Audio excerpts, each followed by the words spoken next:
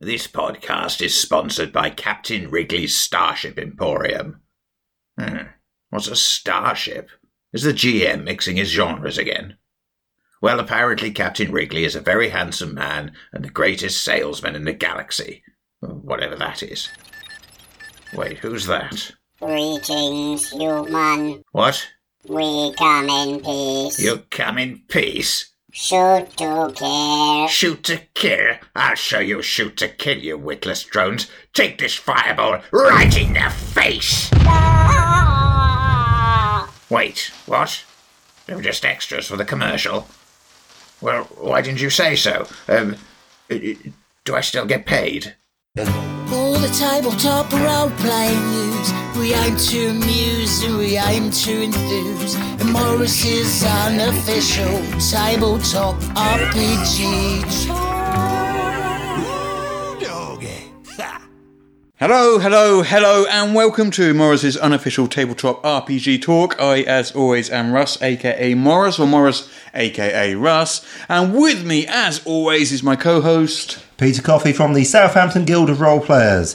For us, as ever, it's my immense pleasure to be here. You had a good week, Peter? I've had a most amazing week. Thank you very much for asking. Ooh. So, would you like to do some news on this news podcast? Nah, okay. I'm thinking about it. Oh, go on then, let's. Right. It seems a shame not to. Might as well. Yeah, go on then. You know, it'll pass the time. Yeah. Yeah. Okay, let's have a look. What news do we have in the news? What news do we have? In the news, there's some new D&D monster cards coming. Ooh, shiny. Yes. WizKids Yes. has previewed them. They are from, they're obviously the official license holders for a lot of the DM screens and cards and maps and all this sort of stuff. I said WizKids. I'm lying completely. It's Gale Force 9. Yes, I was slightly surprised. Yes. But yes, Gale Force 9 are the people who've made like treasure cards and all the monster manual monster cards. Yes. So these ones are coming out in Q3, which is... Oh, Q3. Oh, crikey. July, September? August, Yeah. September, somewhere around then. And 2 new decks of D&D monster cards, and they are Frodo's Guide to Monsters. Nice. And Mordenkainen's Tomb of Foes. Ooh, shiny. Yes, very nice. You a fan of Demon Lords? It depends. Do you have a favourite Demon Lord? I prefer the original. Like the sequels tend to be a bit overrated. If you want to 3D print your Demon Lords, Yeah. because Mordenkainen's Tomb of Foes has a whole load of demons and Demon Lords. Oh yes. It has like Baphomet and Demogorgon and Grazd and Jublex and Orcus and all that lot. Yes. A chap called Miguel Zavala Okay. has the blueprints. He's made blueprints for all. He 3D prints all these D&D monsters. And he puts the blueprints up on his website for free, so you can download them. Oh, nice. Are those the paint? Does he paint them as well? Yeah, presumably these are painted. Oh, but so it looks quite nice, yeah. So basically, he's done the same with lots of Monster Manual creatures and Yes. things from the various adventures. He's done the Acquisitions Incorporated cast. Nice. So he's done loads and loads of them. And, there's a link to his site, and he's got all the plans for them all. But yeah, look, so here we go. We have a Demogorgon there. We have Orcus there, and there's lots more. And they look really good. I don't know. I'm sort of starting to slowly come around to the way of minis. I'm a man who uses like a lot of chips and tokens. Well, certainly these larger minis, though, they're just nice. They're ornamental as well. Yes, I suppose. Yeah. You're looking at me like that's a weird thing. It's not something that I would want to necessarily have in my house, but I can see the attraction for many But if you people. had a gaming room, Yes, if perhaps one day. well, I don't know how much 3D printing costs these days. I assume the prices have come down I think over the last few years. Well, yeah, the issues with 3D printing are the initial capital cost of investing in the printer. Well, that is, as you say, coming down. Then you have the actual running costs of the printer, obtaining the plastics and so forth to use it. And there are also some concerns about how safe they are to use. Like you want to use it in a well-ventilated area, for example. And then, like, I think there's some solvents and so forth, which also require responsible disposal of. But, yeah, 3D printing, making models cheaper. Acquisitions Incorporated book. Huzzah! There's some new artwork sort of popped up. Oh, yes, yeah. Only a couple of bits. Yeah, so this was on the Spoilers and Swag live stream, which Wizards of the Coast does at sort of 3 a.m. on a Saturday morning or some such. So I've never seen it. A nice sociable time. Yeah, so you got this sort of mechanical-looking beholder here. Yeah, it's like if a bathysphere and a beholder had a baby. Yes. Yeah, we got a blue person with an easel with stuff on it, which I think is an Acquisitions Incorporated personage. I believe that to be a drow of some description. They got white hair, a low-cut top, and I believe an expression full of sass and sarcasm. And then we have, I guess that's the Acquisitions Incorporated headquarters, because it's got a logo on the front and it's got a coming soon sign being put up there. Yeah, it's got like lizard folk and half orcs. So it's all a very cartoony sort of style of art. Yeah, well, as per the Penny Arcade, which is what it's based off. Yeah. Looks nice. And that's coming out, in June, isn't it? Sometime. June the 18th, I believe. Indeed, we shall have to wait and see. Yes. This is a Kickstarter. If I do this Kickstarter, that then therefore means we can't put it in the Kickstarter game. But it's done really well and it's really interesting. Is it the Lancer Kickstarter? Yes. Yeah, You knew about it already. It's sufficiently exciting for people that people are like, oh, have you seen this Kickstarter? Yeah. I'm like, yeah, right. There we go. We might as well. Okay, Yeah. So it describes itself as having narrative character-based stuff, but tactical mech-based stuff. Mm-hmm. So it sounds like it's kind of two systems fused together. Yes, in some RPG kind of way. come war game. Yeah. And basically like a Mech Warrior game, which is... Yeah, or like a BattleTech game. Yeah. I don't really know the difference. I'm sure it's very important to many people. Daryl made a nice video about it. Did he? Oh, good. I shall go and have to look at that. Yes, I think he did. Yeah, I think that was his book. Yeah, he did do one. Did he do it about Mech? Yeah. Was it about Mech Warrior versus BattleTech? Or I think it was covered in it. Oh, okay. Well, I shall definitely have to go and have a look at that. Yeah. I haven't seen that. But this Kickstarter's like doing really, really well as well. I mean, it had done like a couple of 100,000 or something last time I looked at it, and it was only like a few days in. Yeah. So it looks like it's going to be one of those good, proper 500,000 ones, maybe even better. Oh, chunky. Yeah. Yeah. I don't know. I think my big issue with it was that the price of shipping to the UK was round about the $80 mark. That's quite a lot. I'm like, Why then? Why? No. Just for a book? Yeah. As I recall, I was looking at it, I was like thinking, oh, okay, this is something I could plausibly get into. That's odd. $80? That is, as I recall, I was talking to like my mates online and they were saying, oh yeah, look at this. I was like looking at it like going, oh, okay. Oh, because it's by the person who does Kill 6 Billion Demons, which is an amazing comic strip, which I absolutely love. It's sort of like Hinduism meets heavy metal fantasy is like the closest way I can come to describe it without devolving into complete incoherent frothing fanboyism. It's very, very, very much love that style of artwork. But yeah, like I say, they're throwing out $80 for shipping to the UK. I'm like, I don't particularly want a PDF that badly. I might just pick it up when it comes out. Hello, your editor Daryl here. I checked while editing, and it appears that the Kickstarter has updated their shipping costs. Shipping to the United Kingdom, as well as Canada, the European Union, Australia, China, Hong Kong, and Japan are all a flat $25.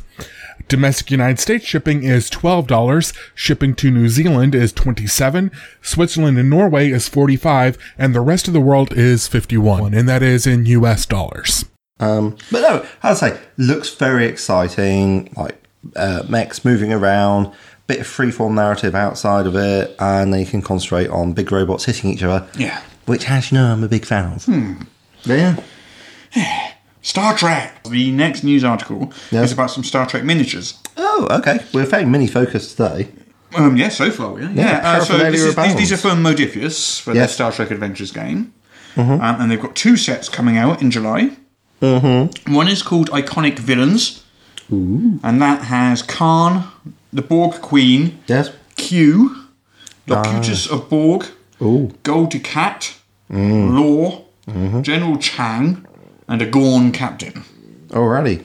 And the other one is called a Landing Party.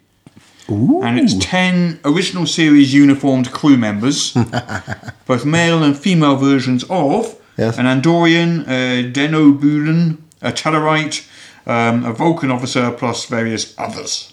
Yes, all wearing red shirts, I'm sure. The thing with these miniatures is they're a bit large. They're like 32mm. Oh, that is a bit odd. Yeah, and most of them are 28 these days. Well, that's half a mil bigger than I'd expect to see, to be honest. Odd choice. 4 mil bigger than I'd expect to see. I'd expect to see 28 and Half a 32. centimetre, yes. Half a centimetre, yeah. So they're quite, and just in all directions. So when you stand them next to a regular one, it actually looked quite large. And also, they come unpainted, which obviously isn't a problem for most people, but I am not a miniature painter. I never will be, and so therefore I don't buy unpainted miniatures. Seems legit. Okay, what do we have? We have got D&D Selfie. Oh, fantastic. Do you want to talk about that? Well, I don't know a huge amount about it, but as I understand it, Yes. there was a Saturday Night Live sketch which I haven't seen because Saturday Night Live, I understand to have been a TV programme that was funny sometime in the 80s. And is also shown in the United States of America, which is where we are not. We are not in the United States of America. That is very true. So I suppose you could pirate it or probably find it on YouTube or some other nefarious means, but That seems like a lot of effort It is to go not- it- to it for a is- sketch comedy show. yes, it is not immediately accessible to you. No. Yes. And therefore, I have other things to do with my time.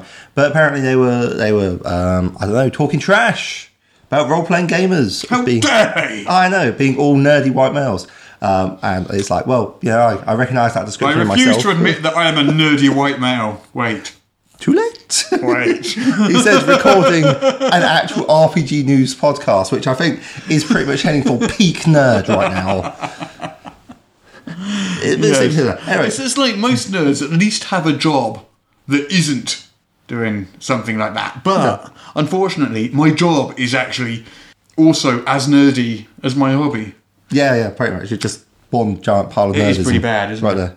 there. I mean, you can be an alpha nerd if you like for us. Yes. So anyway, Yes, and lots of people who are like, well, actually, I play D&D, and I'm not like a geeky white man, are posting, well, I mean, they're definitely geeks. I'm not going to deny that part of their identity. And who would, except Saturday Night Live, who are just wrong? So people have been posting all sorts of interesting selfies, saying, yeah, look at me, check out my dice. It's been like quite Dungeons and Dragons based, but yeah, that's right. the hashtag is D&D selfie. Yeah, pretty much. But as we discussed on a previous podcast, not 1 week ago, that actually D&D and RPGs are much the same. And damn it, I'm not letting them steal our thunder. And anyway, D&D is now self-aware and announces itself. D&D is watching you. Anyway, that's neither here nor there, Russ. Yes. So we'll stick a link in the show notes. Oh, okay. Here we go. Apparently we're doing one ourselves. We're doing a as well. selfie. Quick, pelt, Russ, pelt. There we go. I pouted. Thank you. I'm going to regret that because that's going to appear on the internet for all to see. Marvellous. Let's have a look. Let's have a look at the okay. picture. How bad is it? It is super bad. Okay, here we go. I look better than you at least. Yeah, well, you do have that going for you. I'm just like mostly neck. It's not an edifying selfie, but this is when you're like saying, "What in the heck was that thing on Facebook?" Okay, so we'll put 2 selfies up. One of them will be like the terrible duck face selfie, and that's entirely my responsibility. And the other one is one my phone decided to take, where I lifted it up to a certain angle. I didn't tell it to take that selfie. It was just like, it heard us talking. I was like, yeah, selfie time. Oh, I'm going to put this angle. Time to take one. I'm like, okay. Shush. Yes, trust. Anyway. What else do we have in the news? Oh, what else do we have in the news? Catalyst Game Labs has released several limited edition Shadowrun products celebrating its 30th anniversary. Good times. You could have, Yes? should you wish, a lapel pin with a Shadowrun logo on it. With the XXX of the 30th anniversary, XXX being 30, of course. Yes, in Roman numerals. I am fluent in Latin. And with Est 1989 underneath, rendered in lookalike neon design. And that will only set you back Yes. $9.99. Oh, okay. I was expecting you to come out with some ridiculous number, but that's actually quite But I reasonable. will sell one to you for $99.99. Well, thank you, Russ. You're a real pal. There's also a Shadowrun Executive Dice set. Oh, yeah, sir. You get 6 Shadowrun dice. I think you need a lot more than 6 dice to play Shadowrun. But anyway, and they've got the classic skull logo for the 1. Perhaps they just mean 6 buckets. 6 buckets of dice. Yeah. And the current Shadowrun S logo alongside the 5 and 6, and Cyberpunk designs around the 2, 3, and 4. Okay then. So $29.99 for 6 dice. Yes. Or $59.99 with a limited edition carrying case for your 6 dice. A must-have for people who are really into Shadowrun. So Daryl, for one. Yes. Hi, Daryl. And finally, Yes. there's a bunch of Shadowrun 5th edition source books. Ooh. They've been printed in a limited edition red faux leather for $49.99 each. Oh, okay, yeah. So you can pick up Street Lethal, Chrome Flesh, Data Trails, Forbidden Arcana, Howling Shadows, Kill Code, Rigor 5.0, Run Faster, and Street Grimoire. Sorry, I saw some fireworks going off in the distance there. So, did you say something? There is a new adventure for Star Trek Adventures. It is called Nest in the Dark. And it is a PDF. Good. Next Generation Era. Yes. And your ship's warp drive fails Awkward. as you encounter an alien subspace field. Hello, you know. As you do. Yeah, most farms have a subspace field these days. Yeah, it reminds me of the joke about the magic tractor. Yeah. Went down a country lane, turned into a field. Sad, really. Yep. When is a car not a car? When it turns into a driveway. That old chestnut. Oh, I've actually heard that one. Anyway, an alien subspace field generated by... Right, if you guess what it is generated by, I will buy you a Cadbury's cream egg. Cadbury's cream egg. Ah! So you've got to guess what this alien subspace field is generated by. Oh, is it a temporal anomaly? Incorrect. Oh, so close. My other guess would have been some sort of subspace distortion. This is a Matryoshka brain. Oh, like one of those Russian nesting dolls, but has a brain. A networked computer system. Yes. Large enough to completely surround a star. That is not so much. All right, yeah, sure. Great stuff. Worse, though. Yes, that would be... This brain is That would be a moving... cross between a Dyson Sphere and a computer. I suppose it would, yes. This brain is moving directly towards a Federation colony. Nom, nom, nom. Can you avert this imminent catastrophe? Well, if it's the size of a star and you have just a spaceship, I'm going to say no. But maybe you could talk to it nicely and play a game of patty cake with it, and then it will decide that actually, you know what, space communism for the win. Yes. Shall we move on? Yes, let's. What do you reckon is D&D's most popular spell? Cure Wounds. You are correct. Yeah. Are you saying that because you saw this, or are you saying that because... It came up earlier. What can I say? There's so many people who are wrong. The best spell, healing spell, is definitely Healing Word. Not the best spell, it's D&D's most popular spell. Okay, well, just because it's popular doesn't mean it's right.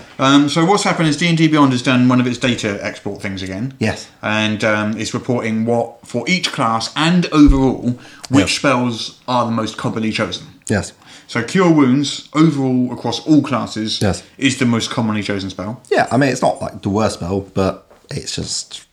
I don't know. Well, one thing to bear in mind is a lot of these will skew lower level, because characters skew lower level. There's more lower level characters than there are high level characters, so more low level spells will feature in these lists. Yeah, I mean, it's just so situational. You have to be like next to them, it consumes your action.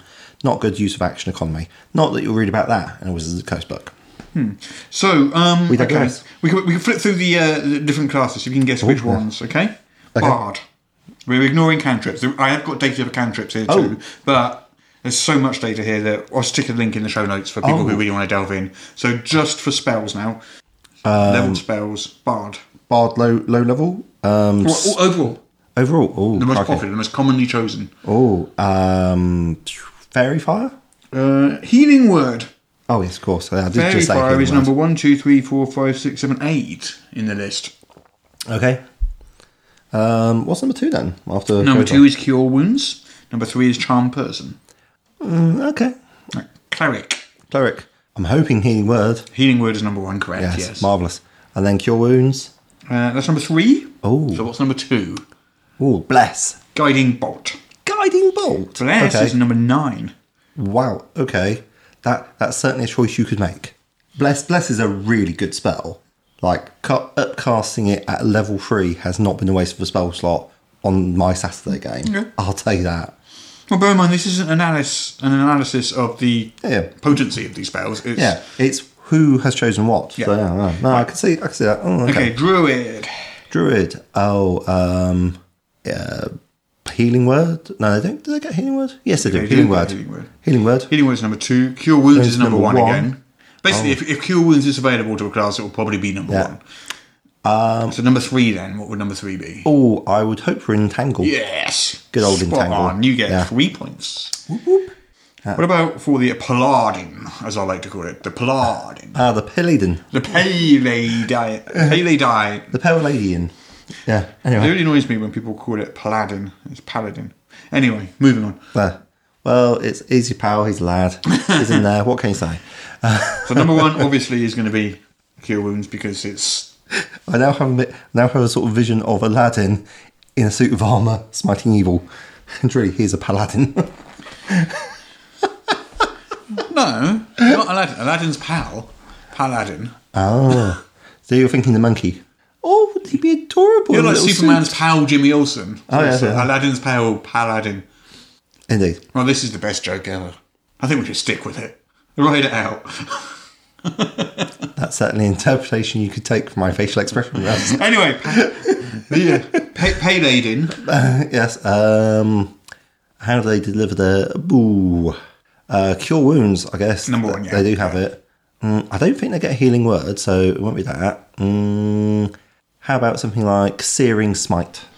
Searing Smite is on there, but it's not. It's at number 8. Oh, Bless. Bless is number 3. So what's number 2? Crikey. Protection from evil and good? Shield of Faith. Shield of Faith, of course it is. Oh, Okay. that's what I'm thinking. I should hang up my optimising boots. What about the Ranga? Here, You know Ranga. I'm going to do this with all of them now. Well, it seems to make you happy and Simple pleasures. simple minds. Yeah, so the Rangas. Top 3 spells. Hunter's Mark. Yes. Cure Wounds. Yes. What's it? I want to say Pass Without Trace. Yes. Oh, Top 3 in order. There we go. Wow. And maybe you actually are a Ranga. I resemble that remark. just come wearing a shirt. That makes me Oranga. Okay, the next one is the Sorcerer. How's made famous in Silence of the Lambs by Hannibal Lecter insisting that he wanted a plate of fava beans, a chilled sorcerer. Yes. Oh, crikey, sorcerer. They don't get cure wounds. You do not. No. We're excluding cantrips. Mage armor. Is in there, but not until number 4. Oh, really? Brave. This feels like playing was it Family Fortunes or something like that? Yeah, Is that the yeah, one something- with the board? Yeah, I know. Yeah. the one. I think it might be. Yeah, You it's been a long suddenly go, time. beep, beep. Hey, I'm on the board. I didn't get off it. Shield. Shield is number 1. Damn straight. It's sort of useful. Please don't hit me. Number 2. Oh, number 2. Crikey. Magic Missile? Yes. Yeah. And then number 3. Oh, crikey. Absorb Elements? No, you had it right there when you were going buh. Blur? No, buh. Oh, Burning Hands. Hey! Really? Oh, goodness. Okay, that's certainly a choice. Next is the Warlock. Well, Hex. Hex is number 2. Number 2? It's not number 1. Shield. No, it can't be Shield. It's not on the Warlock list. Shield is there, number 9. Yeah, it's on the Hexblade list. But it's not on the regular Warlock list. It just says Warlocks. All Warlocks. Yeah, no, I'm just telling you, Russ, so you know. Armor of Agathis? Yes, it's there, but it's 1, 2, 3, 4, 5, 6, 7. Oh, Charm Person? It is there, but it's number 4. Good. You haven't got any of the top 3 yet. No, that's interesting. Did I say Shield? You I didn't, did. but it's number 9. Oh yeah, Shield is number 9. Oh, of course, yeah, because I was still wrong. Still wrong. Moving on. Right. Warlock. I don't know. They don't even get mage armor. It was not Hex. Hex was number 2. Darkness? Darkness is not on the list. Oh, well, there we go. Oh, crikey. Shall I just tell you? Yeah, please. Number 1 Yes. is Hellish Rebuke. Okay, yes. Number 2 Yes. is Hex. Yeah, yeah. And number 3 is Misty Step. Ah, yes, yes. No, fair enough. Okay. Now the big one. Yeah. The Wizard. Wizard. The Wizard. So what are the top 3 spells of the Wizard? Mage Armor, Shield, Misty Step. Mage Armor is number 3. Oh. Misty Step's not on there. What? And Shield is number 2. Wow, okay. Oh, So basically you've got number 3 then number 2. Yeah. You just need number 1 now. wow, okay. I said the order on which I picked them. Well, you put them in reverse order. Yes, I suppose I did. No, Misty Step I pick as number 3. I picked Mage Armor up first. That's pretty important. I guess Magic Missile? Yes. There we go. Magic Missile. Magic Missile, yeah. Okay then. Last one. Yes. This is a bit of a cheat. Well, The Artificer. Or how do I pronounce that? Artificer.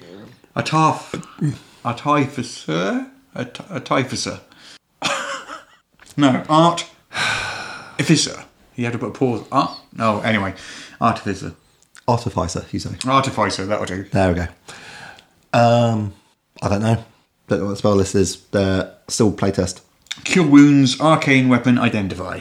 In Nice. order. I think I've been the beneficiary of Arcane Weapon because in my Wednesday game, someone whacked a +1/+1 on my two-handed sword, and my Barbarian has been very happy about that. Wrecking everything. It's been brilliant. Okay. Mega Games? Yes, You're very aware keen. of Mega Games? I played in Mega Games. Yes. We've got Mega Games in Southampton. We've got Mega Games in Southampton coming out on the 9th of November. So White Wolf Yes. has announced a new Vampire the Masquerade Mega Game. Oh, yes. Do you want to explain what a Mega Game is to those listeners that might not know? Mega games are interesting. They occupy sort of the conceptual space between a tabletop game, a role-playing game, and a live-action role-playing game. So you have often round about 40 to 50 people, can be bigger, not often that smaller, and they are all split into teams, and they are making decisions, making deals, talking to each other, all based around a common system or world that's been presented to them. It's quite an experience. So the Mega Game concept Yes. was created by, the term was created by a guy called Andy Callan in 1980. Yes, I suppose I can sort of see that could be a thing that could be said. They are descended rather more accurately from military training exercises. But Yeah, has our... the term, I mean. Oh, yeah, sure. If they're the first person to actually use the term mega game, absolutely, yeah. So this particular Mega Game is being developed by Ben Canalos of Everything Epic. 4 to 32 players. 4 to 32. 4 to 32. 4 is not a mega game. Well, whatever. That's a game. Yeah. I believe you. Okay. There's going to be a Kickstarter for it. Okay. Planned for June. Okay. And if successful, the game is going to be out a year later. What's it called? Blood Feud. Oh, well, then you said both those words properly. Blood Feud. Blood Feud? Blood Feud. Bloodfoot?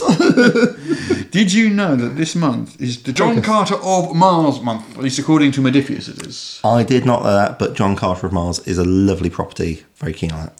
So they've, over the next month, or the month that we're in, the Modifius is having a slew of content releases over the next few weeks in celebration of their John Carter of Mars month. Like their 2D20 stuff? Yes, yeah. So obviously it's a pulp action adventure RPG, which Marvellous. I'm sure everybody knows. So included amongst the things they're doing over the next month. I mean, John Carter of Mars being like, what's it, Edgar Rice Burroughs, I believe? Edgar, whatever. Anyway, ERB, yeah. Anyway, the point Wrote B all these books. is over the next month. Yes. Modifius Yes. are releasing a live play video of John Carter of Mars being played from Modifius HQ Bum, bum, bum. with their fabulous GM Virginia at the helm. I'm Excellent. assuming her name is Virginia and she's at the helm, and her name isn't Virginia at the helm. Well, That would be an awesome name. But so also two of the designers behind the game, Yes. Jack Norris yes. and Ben Gray, will be writing about their experience of designing John Carter of Mars. Okay. There's going to be some fabulously detailed art from the core John Carter of Mars box in a series of flip-through videos. Their in-house art director is Katia Thomas and has a diverse team of artists all over the world. Nice. And for those interested in running John Carter of Mars, there'll be a video tutorial on how to use the narrator's toolkit. Ooh, that sounds good. Yeah, it does sound good. And if you want to learn how to play as an adventurer, there's going to be a tutorial video on how to best use the as yet unreleased John Carter of Mars Player's Toolkit to build and roleplay your characters. There you go. Lots of John Carter of Mars stuff. Yes. That sounds very interesting. Yes. So, DM screens and maps Oh, now you're talking. of ships and the sea. Ah, yes. Splish Splash. Yes. So Gale Force 9 in Yes. June will be releasing Nice. a Of Ships and the Sea Dungeon Master screen. Marvellous. It's interesting. It's the first time they've not called it the same as the adventure. Because it'd be Ghost of Saltmarsh, wouldn't you? Yeah. Because normally they release one like at the same time as the adventure and it's named the same thing. They're calling this one Of Ships and the Sea instead. Sweet. I wonder why they're doing that though. Maybe they want people to buy it who don't necessarily... Because Ghost of Saltmarsh does not say to me, if we're doing the Guess the Kickstarter game, I had Ghost of Saltmarsh, I guess it was something about ghosts. Whereas if you say Of Ships in the Sea, it says, if you're running nautical themed D&D, bish bosh. Well, this contains Yes. handy references, always good, to help the DM run sea escapades, including a list of random ships, common water-based encounters and hazards, and other things a ship-bound crew may face. Absolutely. And also, there's the official D&D Sword Coast Adventurers Guide Faerun map. Oh, yes, yeah. So it's 27 by 33 inches. It's made of vinyl, and it costs $35. Whoopee. You don't sound very excited. Yeah, like I say, Forgotten Realms is a place... I played Baldur's Gate and the Sword Coast expansion, so I would expect to remember a lot more about it. Yeah. But yeah. But yes, a D&D screen, DM screen for Seaborn Adventures is quite interesting. There's an anime Oh, yes? RPG Yes. coming to tabletop RPGs. Okay. It is called Big Eyes Small Games. Big Eyes Small Brains. Oh, okay. Not the Big Eye, Small Mouth, which is the other anime RPG that I'm aware of. So two anime industry veterans Yes. are bringing the tongue-in-cheek realm Abika to game nights. Okay. Do you know what that is? No. I don't either. No. But I'm sure they'll explain it in detail and... there's a nice big press release here. Marvellous. Well, they do explain it in detail. Excellent. Gamers are transported to the mythical world of Abika, where anime fantasies come to life. Idols pack the big stage at the Bukudan as magical senshi protect peace and justice from evildoers everywhere. It's a world packed with references and in-jokes, which will have new and old fans alike smiling and debating as they uncover the mysteries of the world. Alrighty. Well, I like the idea of that. An RPG designed to provoke debate. That is certainly something you could say about it. Yes. Well, there we go. Alrighty. Big Eye, Small Brains. Yes, Big Eyes, Small Brains. So, do you remember the D&D stream of Many Eyes last year? I am aware of its existence. It was the big stream where they announced the storyline last year. Yes. And they announced in advance Yes. when they would be announcing the storyline. Yes, we got that important pre-announcement for off going, yeah. Yeah, so we got one of those this year as well. But exciting. anyway, so Stream of Many Eyes was last year's one. Yes. Held in LA, and there was a bunch of fun Yes, comedians. We talked about this last week. famous It's people, $300 a ticket. They've got a big show going on. There'll be, what's it? It was a Descent or something like that? Yeah. Yes. Yeah. So last year's, they Wizards of the Coast has won an award for it. Okay. It is the event experiential category. Okay. of the American Drum Awards. And the Drum is a popular marketing magazine. Well done to Wizards of the Coast. And it was Congratulations. Wizards of the Coast in-house marketing team that won the award. Yes, well played. Their recognition, their hard work has been recognised. Yes, absolutely. Absolutely. Yeah. Have you seen these D&D class posters? I have not. These are quite cool. Okay.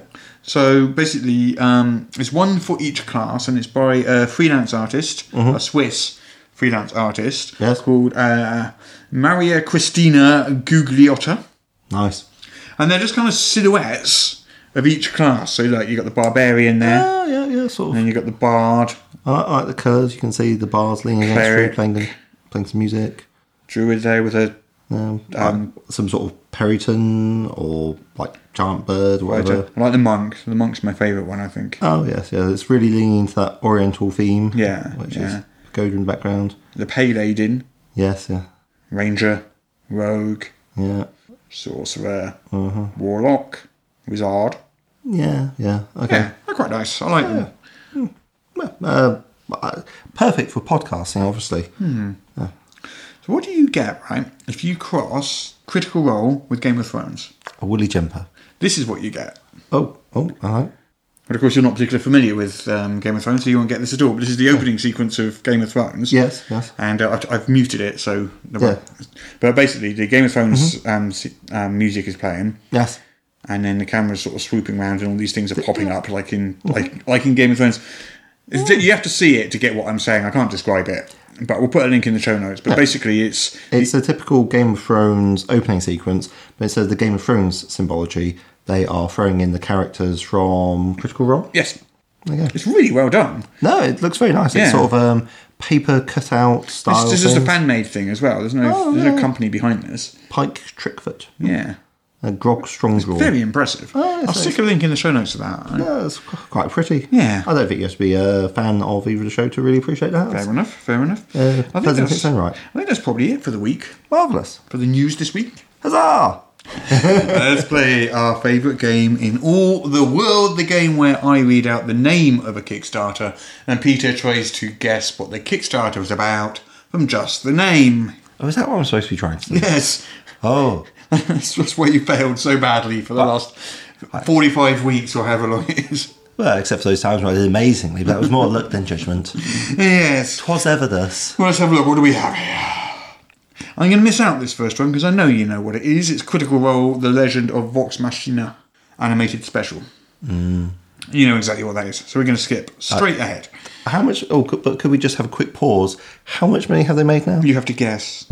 There you go. You get an extra point if you can guess. 36 million. Dollars or pounds? Dollars? It has made $9,780,137. Oh, okay. And it has 3 days left to go. Probably not going to make 36 million.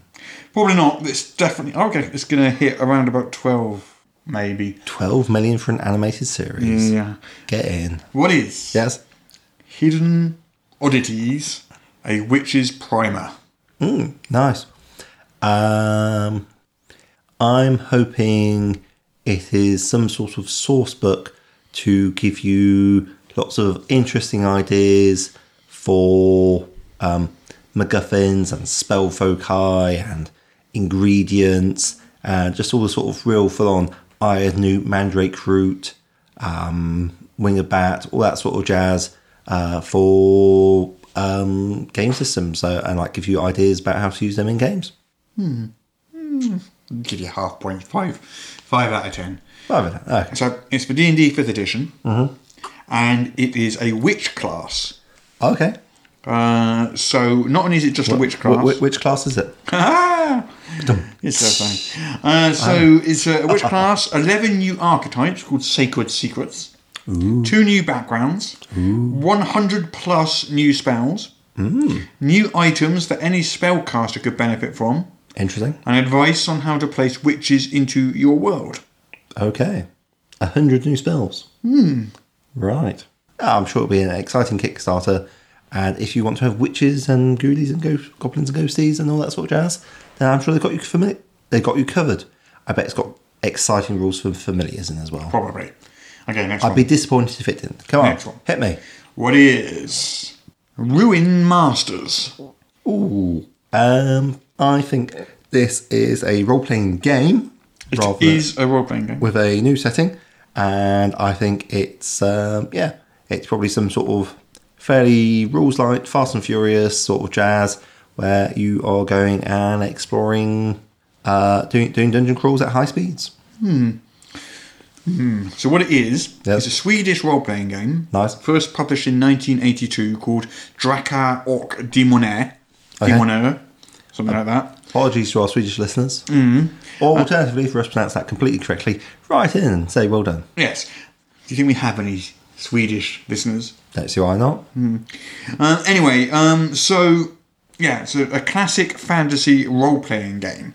It was originally inspired by basic role-playing and RuneQuest back in the 80s. Okay. And this is a new edition and an expansion of the system. Okay. With an updated and redesigned English version. How exciting. It's got the same artist who did Trudvang Chronicles, which was gorgeous. Remember that one?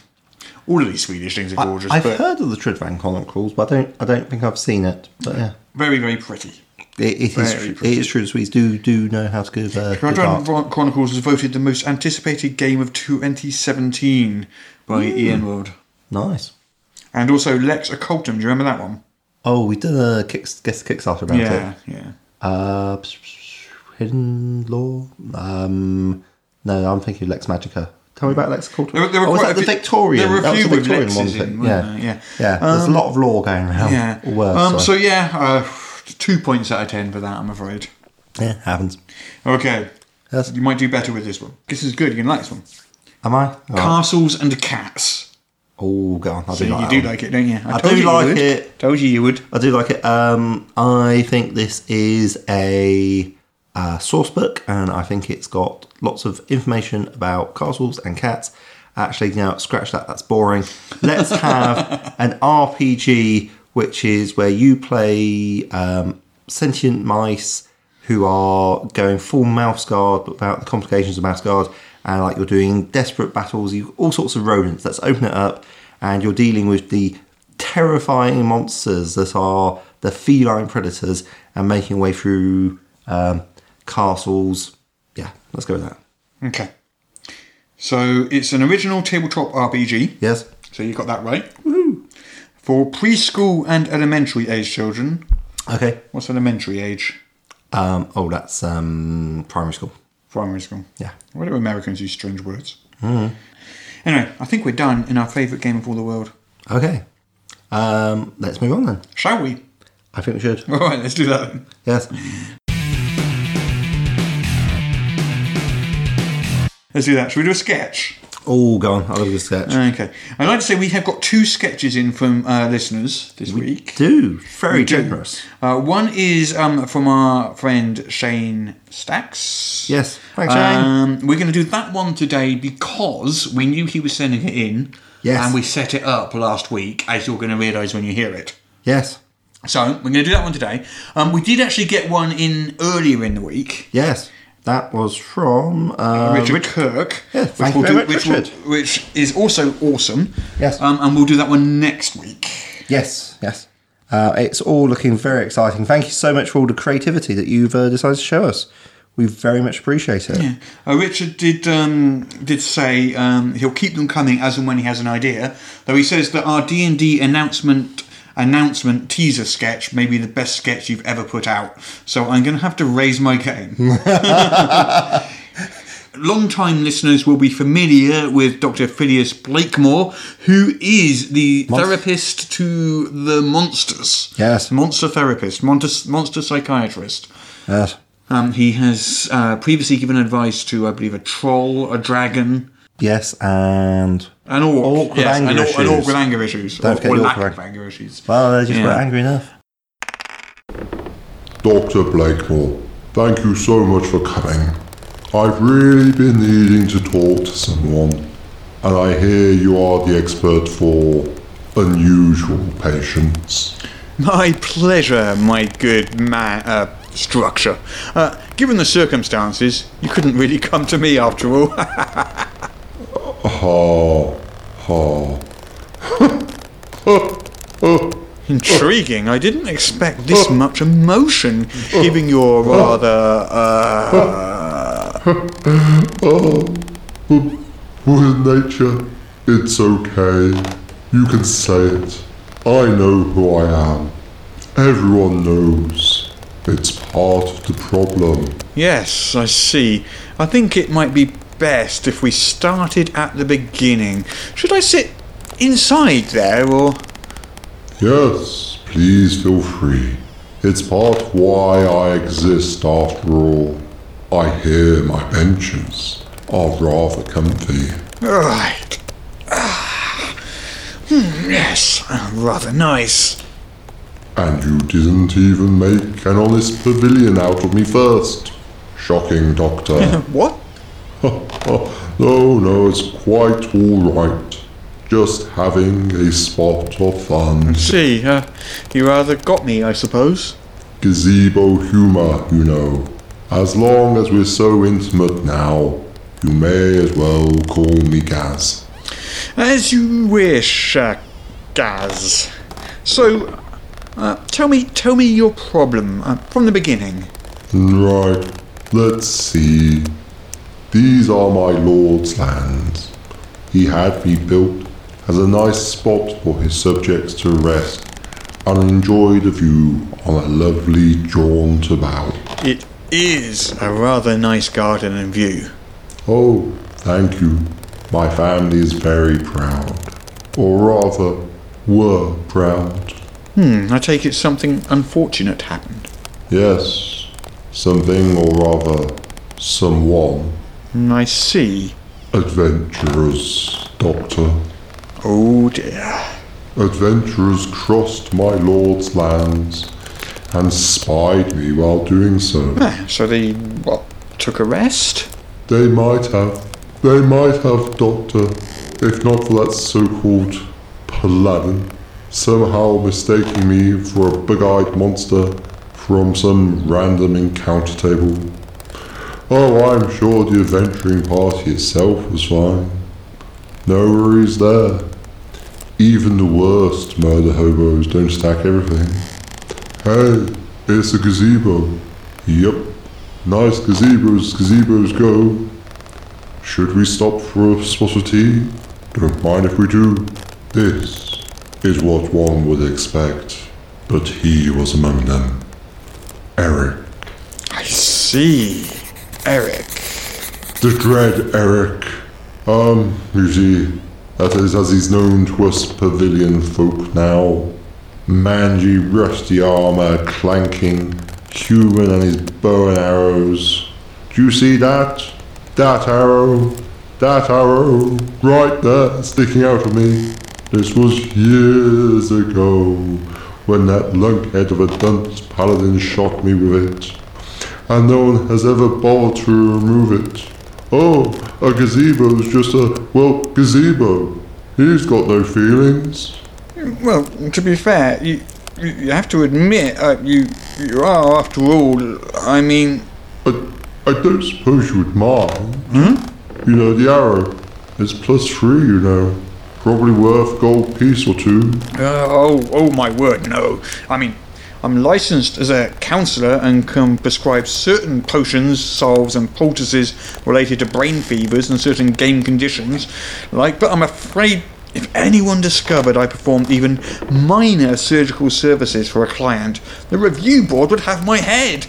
And I'm not speaking figuratively, this being a faux medieval-inspired setting and all. You can't fault a pavilion for trying. You know, this tale sounds familiar. Of course it does. That's the whole point. Do you mean to tell me that you're... Yes, Doctor. Oh, you see now. Everyone tells the story of Eric and the Dread Gazebo. I'm no longer fulfilling my calling as a pavilion of gardenly respite. I'm the laughingstock of the role-playing world. My family barely talks to me anymore. I would hardly say that. In fact, I think Eric's behaviour is the point of the tale. I always found your part rather heroically stoic. You're educated and a man of uncommon wisdom, Doctor. Everyone else. Oh, it's so funny a gazebo could be a wandering monster. People only come by to ogle me and giggle. It's becoming an embarrassment to my lord and his wife. I can't bear it any longer. The other day, a bunch of halflings came along and took selfies, acting like I was about to attack them. That's when I called for you. It was the last straw. I mean, really. The dread Eric calls his running away act, and then supposedly something dramatic happens to the effect of, the gazebo awakens and it eats you. Where do people get this stuff? Can you imagine? As if I wasn't already awake. I didn't, you know. Huh? What? Awaken? Eat him. Eat him. I didn't eat the paladin or his party, or the blasted horse he rode in on. Oh dear. No one ever considers my feelings. They don't even think I have any, not even the lord of these lands, no matter how many times I've tried to tell everyone.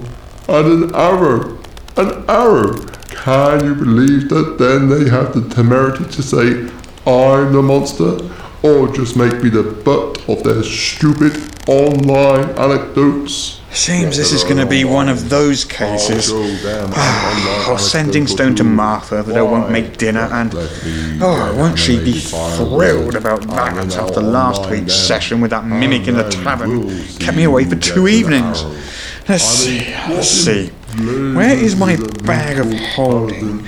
This requires a spot of tea. Show them an online anecdote. Okay, let's just repeat it.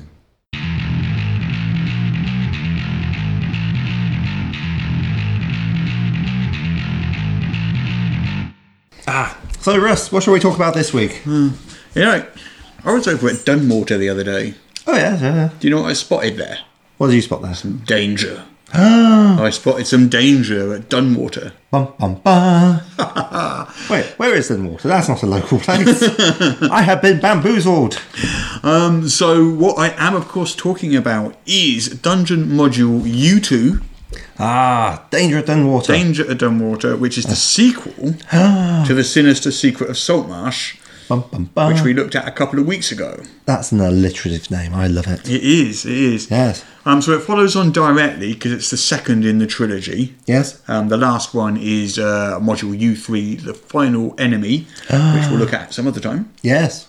But today it's Danger at Dunwater. Mm-hmm. Are you excited? I'm super excited. I can tell you're excited. Yes, absolutely. So the reason we're looking at these, of course, is because in the upcoming Ghosts of Saltmarsh, Yes. These 3 adventures are going to be found within that book, updated to 5th edition.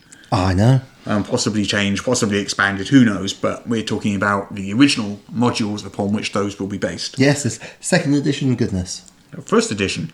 1st edition? Wow, I'm just out of date, aren't I? There you are. I am.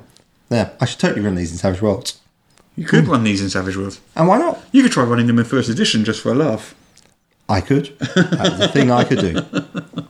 But anyway, certainly if I said I'm running a game of Dungeons and Dragons at my club and was not running 5th edition, I think they would actually take me outside and shoot me. If it was new players, they wouldn't know. I think they might guess. How would they guess? Because I'd be holding some very old documentation. I'd be like, that doesn't look like a player's handbook. It doesn't. It has player's handbook on the front cover of it. If it's not... Yeah, sure. Well, anyway, we digress. Anyway, Danger at Dunwater. So I've got some sort of merman on the front cover. Also, we should say before we start, Yes. spoilerific. Oh, so many spoilers. Like the previous adventure, it has a twist in it. Yeah, if you want to play the Ghost of Saltmarsh, which probably mentioned this like about 20 minutes ago, but how, major spoilers for Ghost of Saltmarsh, the upcoming D&D product, we assume. And Should also... we do a quick recap of the previous one? Well, just to remind people. Well, actually, that's one of the good things about it, because the very first part of the module is they do a little synopsis about how the Town Council of Saltmarsh, which, as you will recall, you were expected to generate entirely on your own. And the map of Saltmarsh. And the map of Saltmarsh. Which is an instruction this module repeats. Oh, yes, yes. Yeah. So, like, I suppose you could... So Saltmarsh is really everywhere. Yeah. So in the Sinister Secret Saltmarsh, there was a haunted house. Yes. Turned out not to be haunted. Turned out to be an illusionist making haunting sounds in order to frighten the villagers away from the smugglers who are using it as a base of operations. Yes. And then, Classic Scooby-Doo. And then you discovered the smugglers were smuggling weapons to lizard folk, or lizard men as they were called back then. Yes. And via the Ghost, was it the Night Ghost, their ship, which was moored just off them. Yes, sir. The which you launched a aquatic assault on, amphibious assault on. Yes. Oh, yeah. Going full commando there. So this adventure Fireball starts off after the end of the previous one, and these lizard men, which include female lizard men. Lizard folk. Well, they're lizard men in this. They become lizard folk in later editions of D&D when they realise. So the Town Council has realised that there's a load of lizard men nearby, near the town of Saltmarsh, and it looks like they're arming up and preparing for an invasion. Ooh, scary. And so they call upon the trusty adventurers who saved them last time, and ask these adventurers to go and check them out. Yeah. And so the adventurers do. Nice. So they trot off to the lizard man lair. Yes. And there's a big cave complex for which there is a lovely blue map. There is. It's very striking blue. Oh, goodness, that's... Ooh. They were all were blue like that back then. It was part of the printing method, I think, was how maps were done. So you always got these blue and white maps. Nice. I mean, we're looking at a dungeon that's on the scale of one of the levels from the Dungeons of the Mad Mage, quite frankly, just in the length and width of it. Maybe. I wouldn't say quite so much. Maybe. I don't know. Yeah, okay. I mean, yeah, it's like something like 55 foot squares, 250 foot by another, 200 foot? So, yeah. Okay. Yeah, we've got this dungeon complex, all these rooms and all this stuff like that. So it's an underground complex where the lizards have made their lair and their base of operations. Some sort of dungeon, you say? Some sort of dungeon, you say. And you've got various locations. So you've got barracks, and you've got like a throne room, and you've got shaman's quarters and all this sort of stuff in there. Now, there is a big twist, though.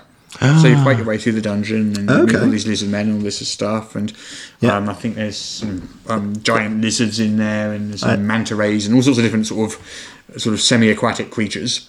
I'm seeing that there will be a bullywug ambush. So on the way there, yes, you get ambushed because so there's 25 bullywugs. I remember seeing this. So there's 25 bullywugs you get ambushed by. That's a lot of frogs. Now, if you remember, the first adventure was for 5 to 10 PCs. Yes. This is also for 5 to 10 PCs.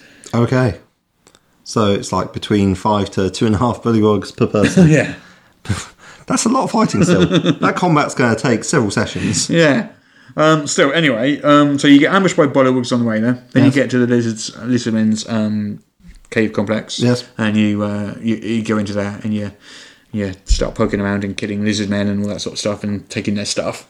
As one does. Traditional murder heroism. And then the twist happens. Bum, bum, bum. The lizard men aren't the bad guys. Oh, so that and you've we're been the bad kidding guys. them. So the big twist is when you finally there's a minister, a lizard man minister in there, which is the first clue. When you go in there, he's reading books on diplomacy, and he's like, he doesn't fight you, and if you kill him, he doesn't resist. Like that. So pacifist lizard man, saddest thing. And then when you meet the lizard man chieftain again, you can sort of find this out. And there's a few rooms where you go in there, and there's just like lizard men children, and. The dungeon master must on no account reveal to the party that the lizard men constitute no real threat to Saltmarsh or its inhabitants, nor that the newly purchased weaponry is not primarily for use against humanity or its allied races. Yes, exactly. So the problem is, the Dastardly Sahuagin, if that's how you pronounce that word. Yeah, the shock monsters. Yes. Yeah. They have driven the lizard men away from their own home. So this is a temporary home for the lizard men, which is why the town council hadn't spotted them before. And they're basically refugees. And they're arming up, and they're going to go and try and take their home back. And not only that, they're trying to make an alliance with Yes. other aquatic creatures.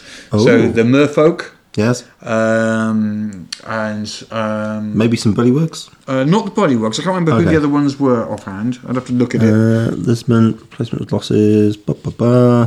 Who have we got? Okay, so we've got the just leafing through the adventure. You can see like there's throne rooms, shaman's quarters. Oh, well, yeah. Some giant lizards there. Cave of the Giant Lizards. There's a classic fighter going, oh no, I think that must be a rogue or something. Clutching his knife going, I regret everything. Good times. A harem. A harem. Of course, yes. A harem full of lizards. Lizard folk. I'm sure that goes well. And you got the minister there, look, that I spoke about. Yes, Lisbon. The Politics of Power by Lorenzo D'Amici. Yeah. And the Triumph of Diplomacy by Tyrone Scoot. Marvellous. And then you keep going, and then, so there's the Coalinths, Oh, yes, yeah. there's the merfolk, No, I'm thinking of coelacanths. That's different. That's fish. yeah, and the Locathars. Ooh. I don't know what either of those things are. Yeah. Oh, a merman. I know what those are. You know what a merman is, yeah. Yeah. So they're forming an alliance Yes. in order to fight back against the Sahuagin. Yes. Nice. And that's basically the plot. And eventually you can talk to the chieftain Yes. and step back from the break of basically committing genocide. Yeah. But the chieftain demands a price. So A, you've got to return any treasure that you've nicked, Yeah. which I suppose seems fair enough. Yeah. But you've also got to pay 10 gold for every lizard man that you killed. Thanks, Ern. Concluding notes. It is possible that a party will ignore or fail to recognise the various clues about the true nature of the lizardmen's intentions, in which case they might rampage through the lair, killing and looting, making no attempt to enter into an alliance with any of the races present, perhaps failing to recognise that the opportunity to ally exists at all. In such an event, if the DM wants the party to continue their adventures in Module U3, the final enemy, a rationale for doing so must be provided. It would be nice if it provided the rationale, but no. Oh no, it does. It does provide several options. Yeah. It assumes there has been wholesale slaughter in the lair, and that none of the lair's occupants has escaped to tell the tale. It's like, oh, players, eh? Yeah. And like mermen can arrive asking to meet the council, or mermen explain the dangers of the Sahuagin or whoever they are, and inform the council of the alliance the lizardmen had initiated. They go on to add that the Sahuagin appear to have discovered this plot since the lizardman's lair has been attacked in strength. Oh, the place has been plundered and no survivors live to tell the tale. So that's basically it. That's the adventure. It's not a very long or complex adventure. It's No, it's basically are you murder hoboing along quite happily. Then they got this optional 2-page sort of sub-adventure, tiny little thing near the end, which Yeah. features an Oriental dragon. Okay. That is not an Oriental dragon. It's not really long enough. Maybe it's the Lizardman Chief. I don't know who that is. No, that's some dude. Yes. Oh, that's a Komodo dragon. And a giant crocodile, apparently. Yeah. Oh, okay. Art. And there we go. That is Danger at Dunmore. I mean, there's not a massive amount to say about it, to be honest. It's quite a simple adventure. You go into the Lizardman lair, you either kill everything or you don't. The big problem I would have with this adventure, I think, these days, I think there's a good chance that players might actually start off by talking. And if they did that, there's no adventure. But it's got the potential of going very short or very wrong. Yeah. It's a high-risk adventure. Yeah, exactly. High-risk venture. Yeah. This is by Don Turnbull, who's that guy who did the previous one. Yes. And also Dave J. Brown. Marvellous. Yeah, no, it's it looks like quite the nice piece of work. It's got like a lovely back cover as well. It's getting a bit busy. Some sort of lizardman trying to eat a magic user whilst being stabbed multiple times. I mean, quite frankly, looking at it through lizardman eyes, that's some poor lizardman getting mugged by some filthy humans or elves. Yeah. Keep your okay. And I guess we've got what's that? An alternative cover here. I guess. Yeah, okay. Interesting stuff. And this, of course, you were able to... This one you didn't actually have in your collection, but you obtained from Drive-Thru RPG. Correct. Yeah. What did you think of the whole Drive-Thru RPG experience? What's the main differences in your opinion between like a physical copy that you print out and like just purchasing it through PDF? I prefer to have the object, just because I'm a little bit of a collector as well. Yeah. So I would always prefer to have the actual original module rather than a printout or the PDF. And I don't really use PDFs that much. I find them hard to sort of Scrolling through. Yeah, I find it quicker and easier to flick through a book than I do a PDF. Yeah, Even with bookmarks and all the different things that you can do with PDFs, I still find a book. As long as you know the book, it's still quicker to use the book in my mind. But indeed, like I think it's one of those things that more familiarity. I didn't actually properly step on the path of becoming like really into the rules of a game until I was actually doing an online game of Deathwatch. And as part of that, we were using the Fantasy Flight game, which did not have, let's say, the best index in the world. And since I was on my computer anyway, and had got a PDF of the game from Drive-Thru-RPG anyway, Control Find became my friend. And I was just like, oh, okay, well, I can't find it in the index. I'll just Control Find and then blam. Well, for me, a lot of the time, basically, I'm going to be at a game table, so I'm going to be using an iPad or something like that. And with books, you can have more than one open at a time. With an iPad, really, you can only have one. You can have more than one PDF open at a time, but you're still got to flick between them. And it's just easier when you just got two books open in front of you. Yes. So if I needed like a module and a rule book open at the same time, I just find that. Yeah. Anarchy. How's one to survive? Yeah. So I prefer the physical object like this. Yeah. And certainly it's possible to then do things like if you're running a fight. Certainly with things like the Adventurers League modules, they have the statistics of the monsters printed at the back, and because it's on like a piece of paper, you can just draw them out and then use the actual page there to run the fight off. So it's pretty nice. Yeah. They've got a Scimitar +2 in here. Lucky you. Yeah, I know. That's in the Oriental Dragon layer, but still. Yeah. Pretty nice. Is there anything that really leaps out? I mean, the artwork is pleasant, but very varied in style. Yes, and it's all black and white, obviously, because it's an old module. Oh, of course, that's just like a relic of the time and so forth. What is interesting is how all the layout. I mean, this is before desktop publishing existed. Yes. So a lot of this would be physically laid out. Oh, okay, yeah. So you've got your two columns. You don't tend to get any of the sort of fancy art that crosses columns or words sort of going around or anything like that. It's all kind of like a piece of art will literally be in the column. Yes. With text above and below it. Yeah, no, that's true, actually. That's watermarks, I want to say. Is that the right thing? Yeah. Or when you've got sort of background art? Yeah, background art, yeah. There's a lot of D&D tradition going on here. You've got like the box text to tell you what's going on. And in traditional D&D style, it describes the room, and then at the very end it says that, oh, by the way, there's some big creatures here, so yeah. Is there? Oh god, that one actually literally does, look. There's big description, cave entrance 30 foot. So this is like 10, 15 lines of description telling you about the height of it and where the narrow stone pathway connects to two arched entrances, blah, blah, blah, blah, blah. Then right at the end, it mentions 3 huge shapes looming up before you. Yeah. I think that'd be the first thing I noticed. Yeah, that's the same site, but again, it does the same, like 5 10 lines, and then says, oh, by the way, 3 huge shapes loom up before you. Yeah. Oh, well. That is quite a common style of doing it, which is... Oh, here we go. So there's another one. Yeah. Banquet hall.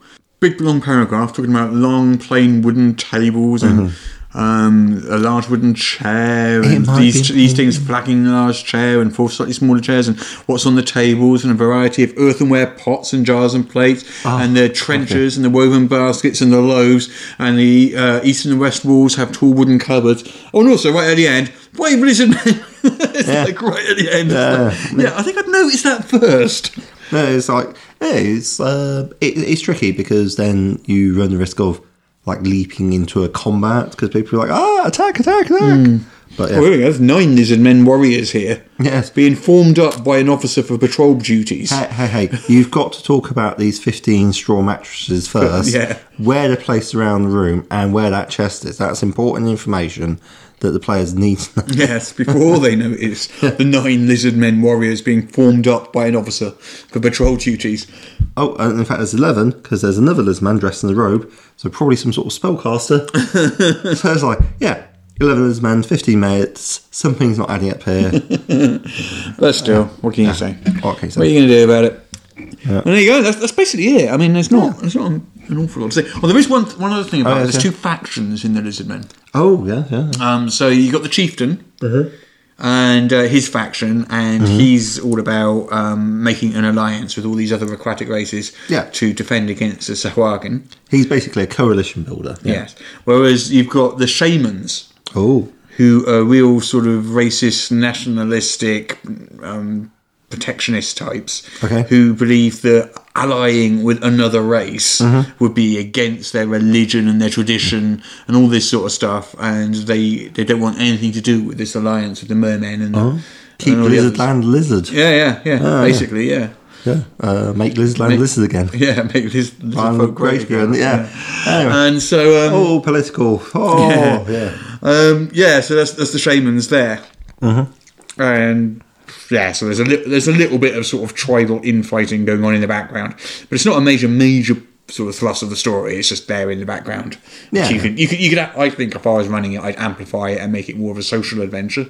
Yeah, I think so. And there's actually quite nice stuff here because it's describing a marsh, which is it's like not a place that I have been many times, but it's nice to see like a marsh because like a British marshland.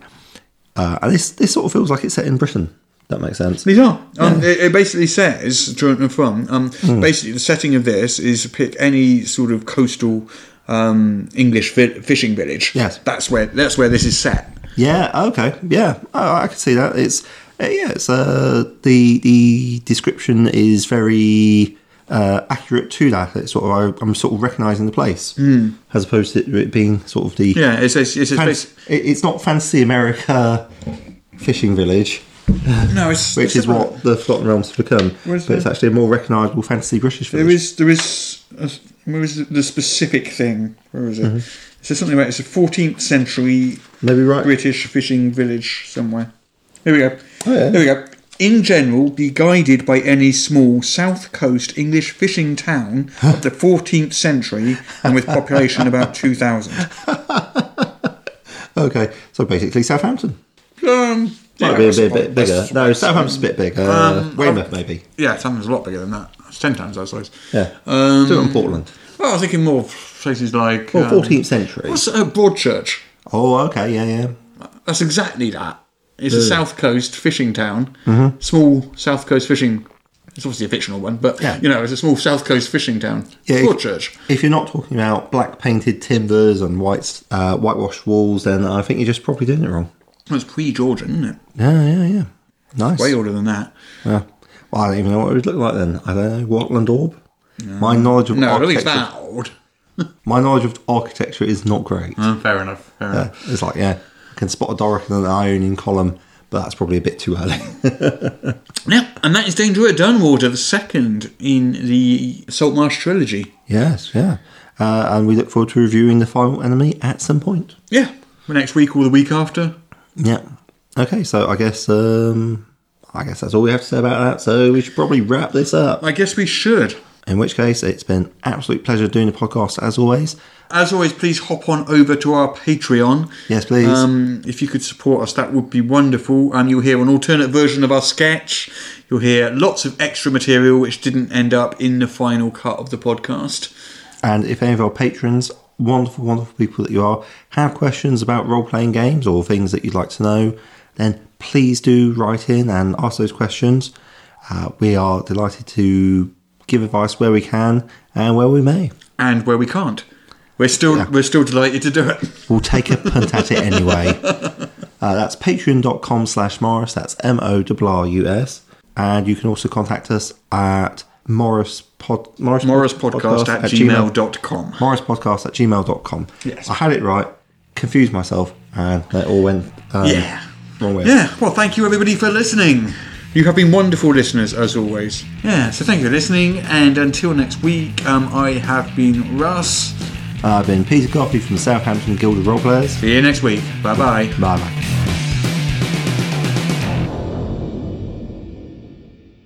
Well, I imagine you were as disappointed as I was with that podcast. I will have them tortured as usual. I think I'm going to put Russ in a small box in the basement, while Peter will be hung from the ramparts.